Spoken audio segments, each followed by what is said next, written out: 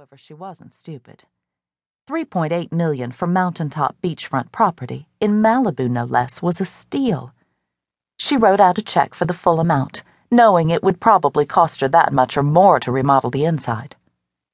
And now here she was, scared half out of her mind. Taking a deep breath, Toots scanned the perimeter of the bed. Nothing unusual, nothing out of place.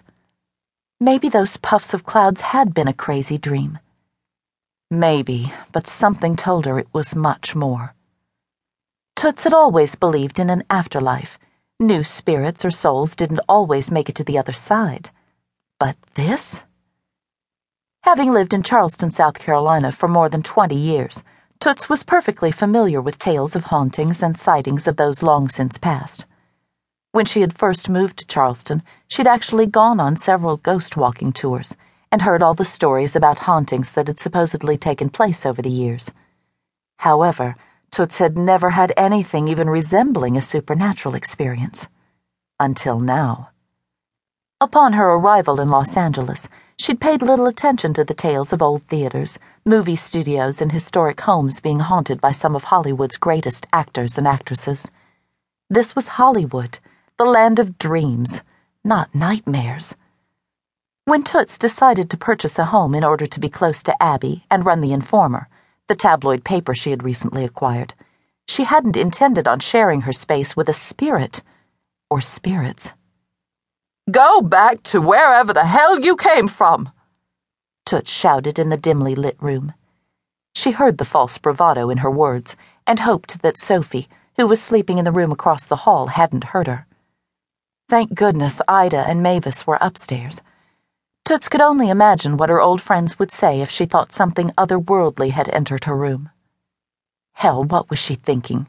Sophie's newfound interest in paranormal activity, Toots decided, had just earned her the master suite. Deciding that a room change was in order first thing in the morning, Toots climbed back into bed, wondering how she was going to convince Sophie to switch rooms without alerting her of her suspicions. Then decided she couldn't. This was too scary to keep to herself. Toots almost wished she'd gone ahead with the purchase of Fern Spelling's mansion. Wanting and actually purchasing the 56,000-square-foot mansion had been an ordeal she hadn't anticipated. The widow of the former television mogul made it very clear to the realtor that she must be present to examine any prospective buyer.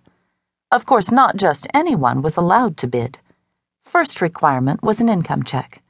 Then came the real fun.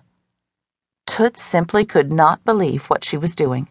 Never in a zillion years had she stooped so low just to become eligible to view a piece of real estate.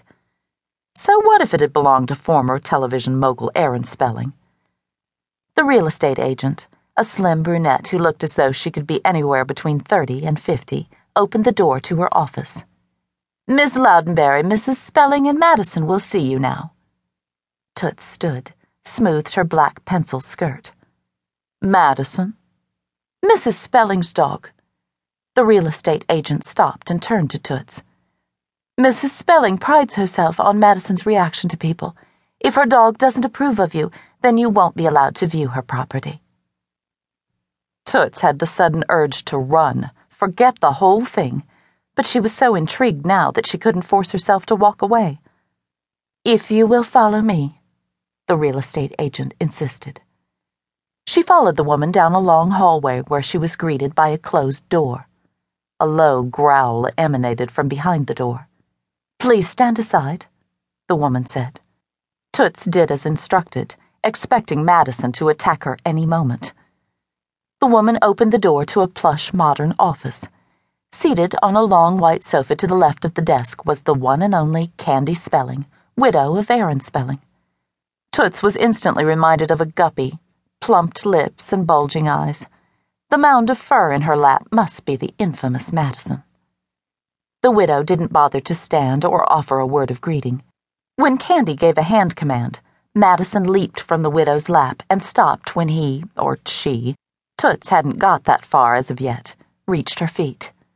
Toots was about to reach down and pet the dog when a "Stop!" came from the blonde on the sofa. "She can't be bribed." "Don't touch Madison," offered the real estate